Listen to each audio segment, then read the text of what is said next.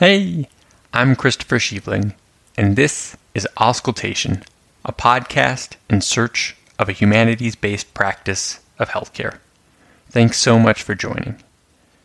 Today, we're examining The Broken Column, a painting by Frida Kahlo, a Mexican artist most famous for her heart-bearing and magical self-portraits, with her signature monobrow that have become iconic for the feminist, Chicano, and LGBTQ movements. I will start off with a description of the piece, but I encourage you to take a look for yourself, either by using the link in the description or the show notes. A quick online search for The Broken Column, Frida Kahlo, will also bring up the picture.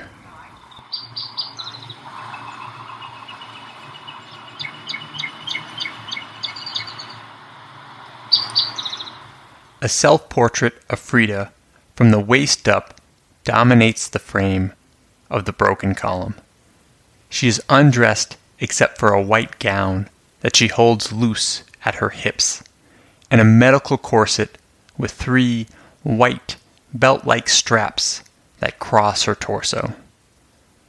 Not only are her breasts exposed, her body has been magically cut from her neck down to reveal, instead of a spinal column, an architectural column like those of ancient Greece. Like these ruins, this column has 6 cracks throughout its length. Kahlo's black hair is down and unruly behind her shoulders. Her affect is flat, but there are several tears on her cheeks. She has a prominent unibrow and faint hirsutism. Scattered all over her skin are nails of various sizes, which extend on the top of the gown in a line over her right leg. The background is a barren, yellow-green landscape with jagged and dark furrows. There appears to be a small line of ocean at the level of Frida's neck, and a cloudy, dark blue sky looms behind her head. The piece is rather small, at 15.7 by 12 inches, roughly the size of 2 sheets of printing paper.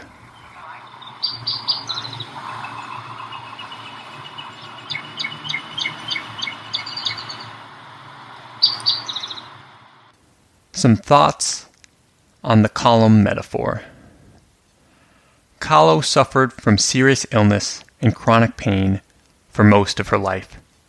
When she was 6 years old, she suffered from a prolonged course of polio, which left her with persistent neuropathy in her right leg. There is also some argument that her leg problems were primarily due to spina bifida, and that polio was only an exacerbating factor.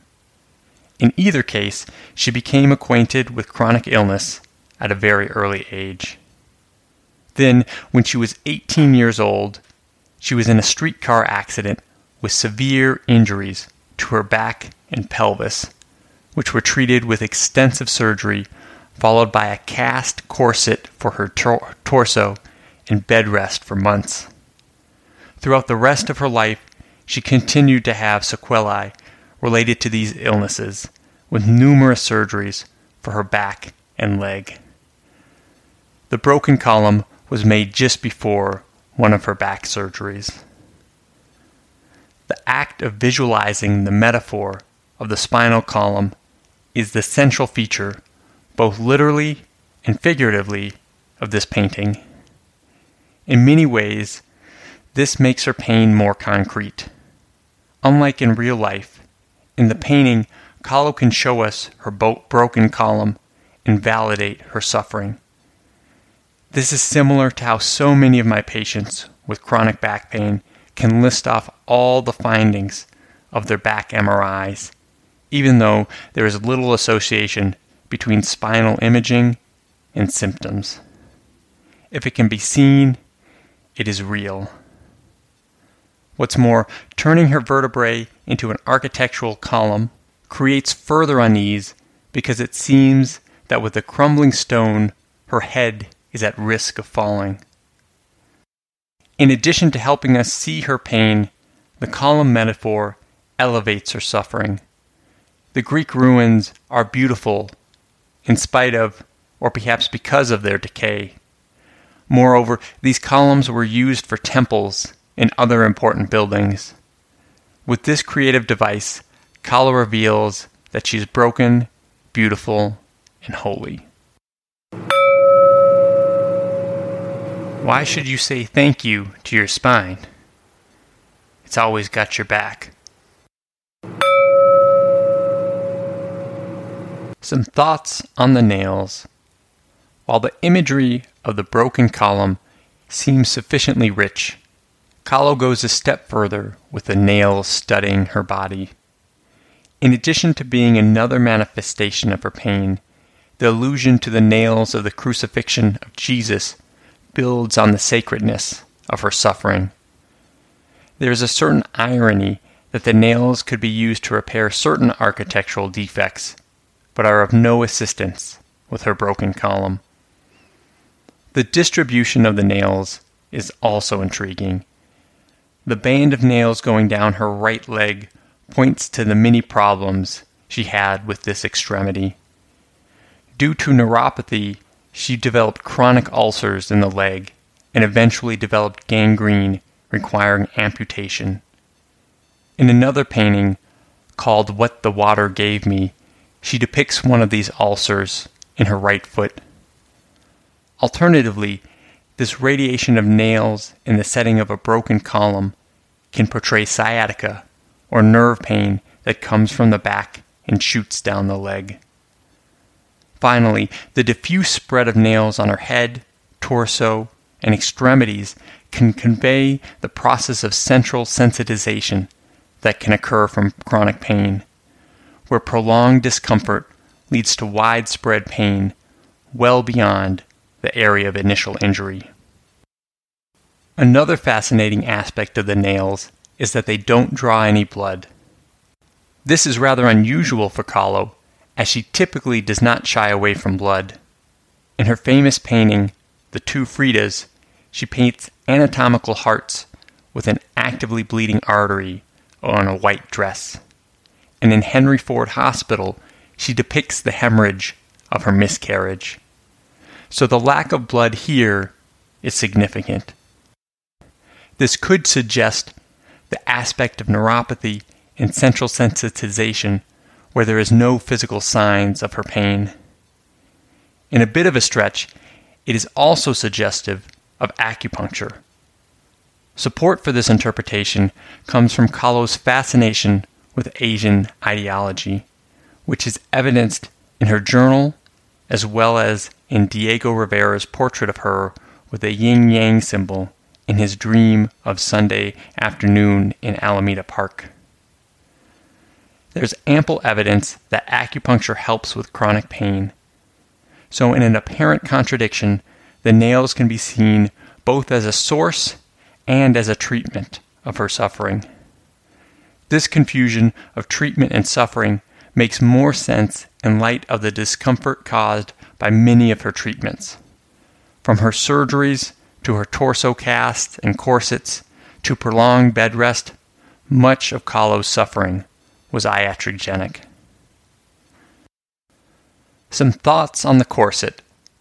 The white corset medicalizes her situation, and like the nails, it holds contradictions. It is supposed to promote her healing, but with the architectural column, it becomes unclear how this will help. The white color is iconic of healthcare's pretense of purity. However, in the context of Kahlo's work, whiteness is often associated with weakness. She took great pride in her indigenous heritage from her mother's side over her European heritage from her father.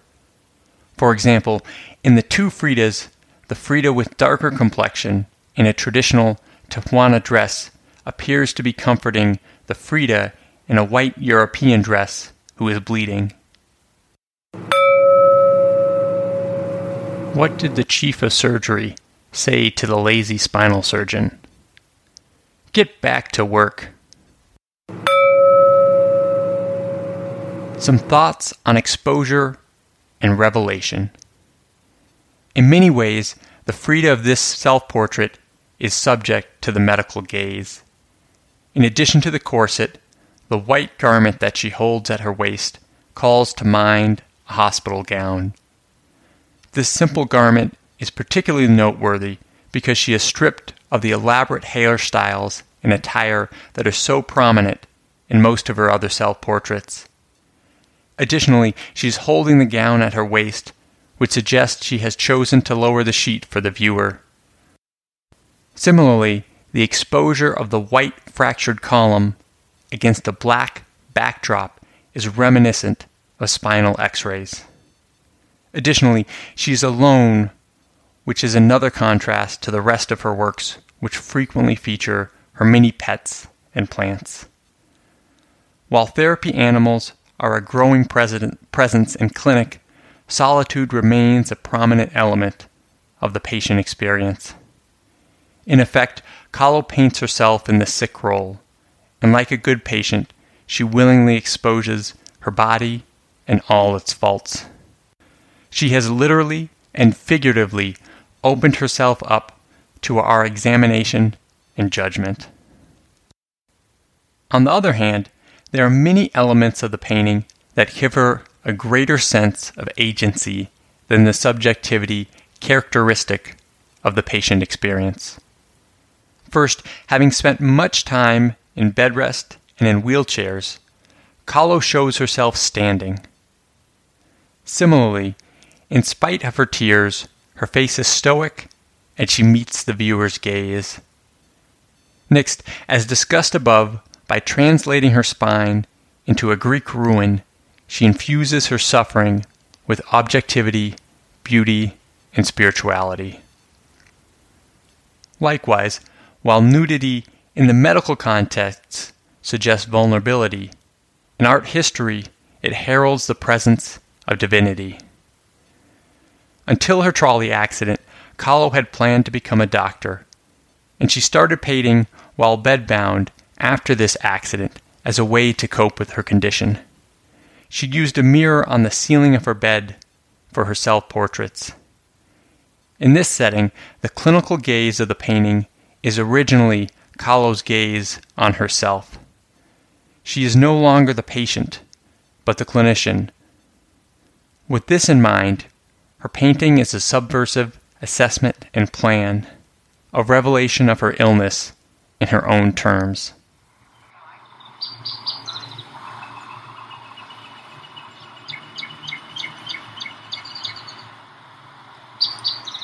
The Broken Column by Frida Kahlo was painted in 1944 and is now located at the Museo Dolores Olmedo in Mexico City.